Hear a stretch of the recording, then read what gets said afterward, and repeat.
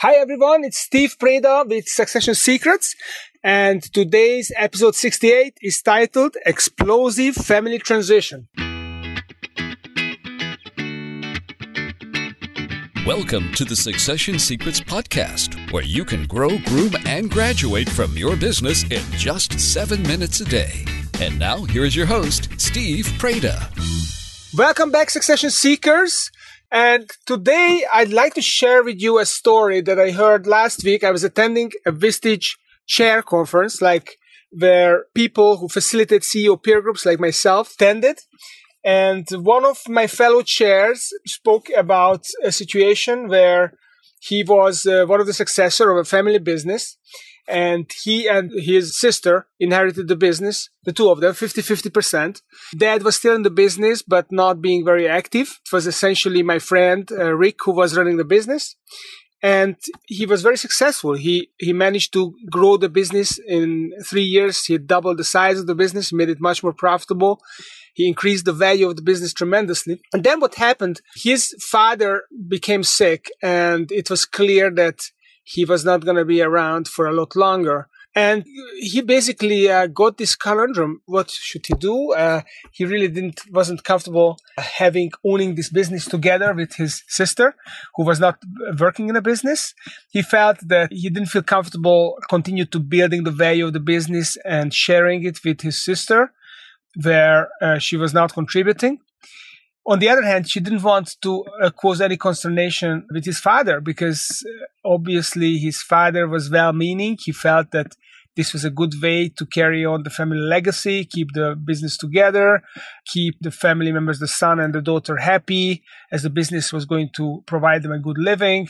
And he felt it was a very positive force. But in fact, it wasn't, because the interests were not aligned. His son, Rick, was fully involved in the business, putting long hours and all his mental energy pouring into it to make sure that it was building value, while his sister was off doing another career and being successful in her own right, but not contributing to the business. So Rick felt that it would be more equitable for him to be able to buy his sister out now before he grows the value even further, and then he would have to pay an even bigger price to his sister. So that was his conundrum. And it reminded me how parents actually create these situations. They really are well-meaning. They want to have the family company. They feel that the family company is actually creating a tradition in the family. It carries on the reputation of the family. It provides a good and sustainable living for family members. They feel it's a very positive force, and it also allows them to stay the pater familias or the mother familias or mater familias until they die, because they have this big asset that they are going to bequeath to their children. But it doesn't always work, because children may have different careers and they may not be interested to run the business. If when their parents die, it can be a huge burden to dispose of the business. If it doesn't have independent management, it's just a source of pain, confusion. They don't understand how to sell the business. They can be exploited by investors who will hardball them and put them through very painful and hard negotiations. So it can be a very challenging situation. So some entrepreneurs, like Gabor Boyar, who is a famous European tech entrepreneur, he founded the business called Graphisoft, which is a global business. He eventually sold it to Nemetschek & Company, which is a German company, and they produce architectural software.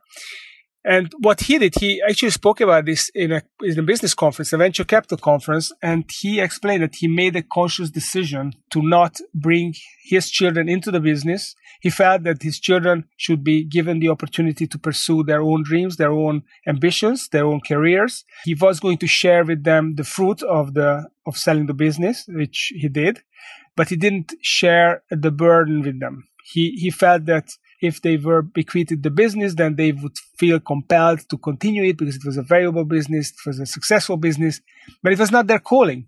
And they probably have not done such a good job running that business as the CEO that he finally picked, who is actually a childhood friend of mine named Viktor Várkonyi, who is now running that business. So that's kind of my point today, that family businesses are not always as successful and transitioning. In fact, only 1 in 3 family businesses transition successfully, according to the Family Business Network organization. So the question of the day for you, if it is true that transitioning a family business is risky and it can be riddled with conflicts, then is there a place for a family business? And what is the place for a family business? So if it's risky to transition it, it can be riddled with conflicts, then why have a family business in the first place? So please make your comments. I'm really looking forward to reading your comments. Thank you for listening. Appreciate you tuning into the show. And until next time, remember, your succession is success. Thank you for listening to the Succession Secrets Podcast. Make sure you check out successionsecrets.com for archive podcasts and transcripts, and entrepcoaches.com. That's ENTREP coaches.com to download your free copy of the Your Terms newsletter.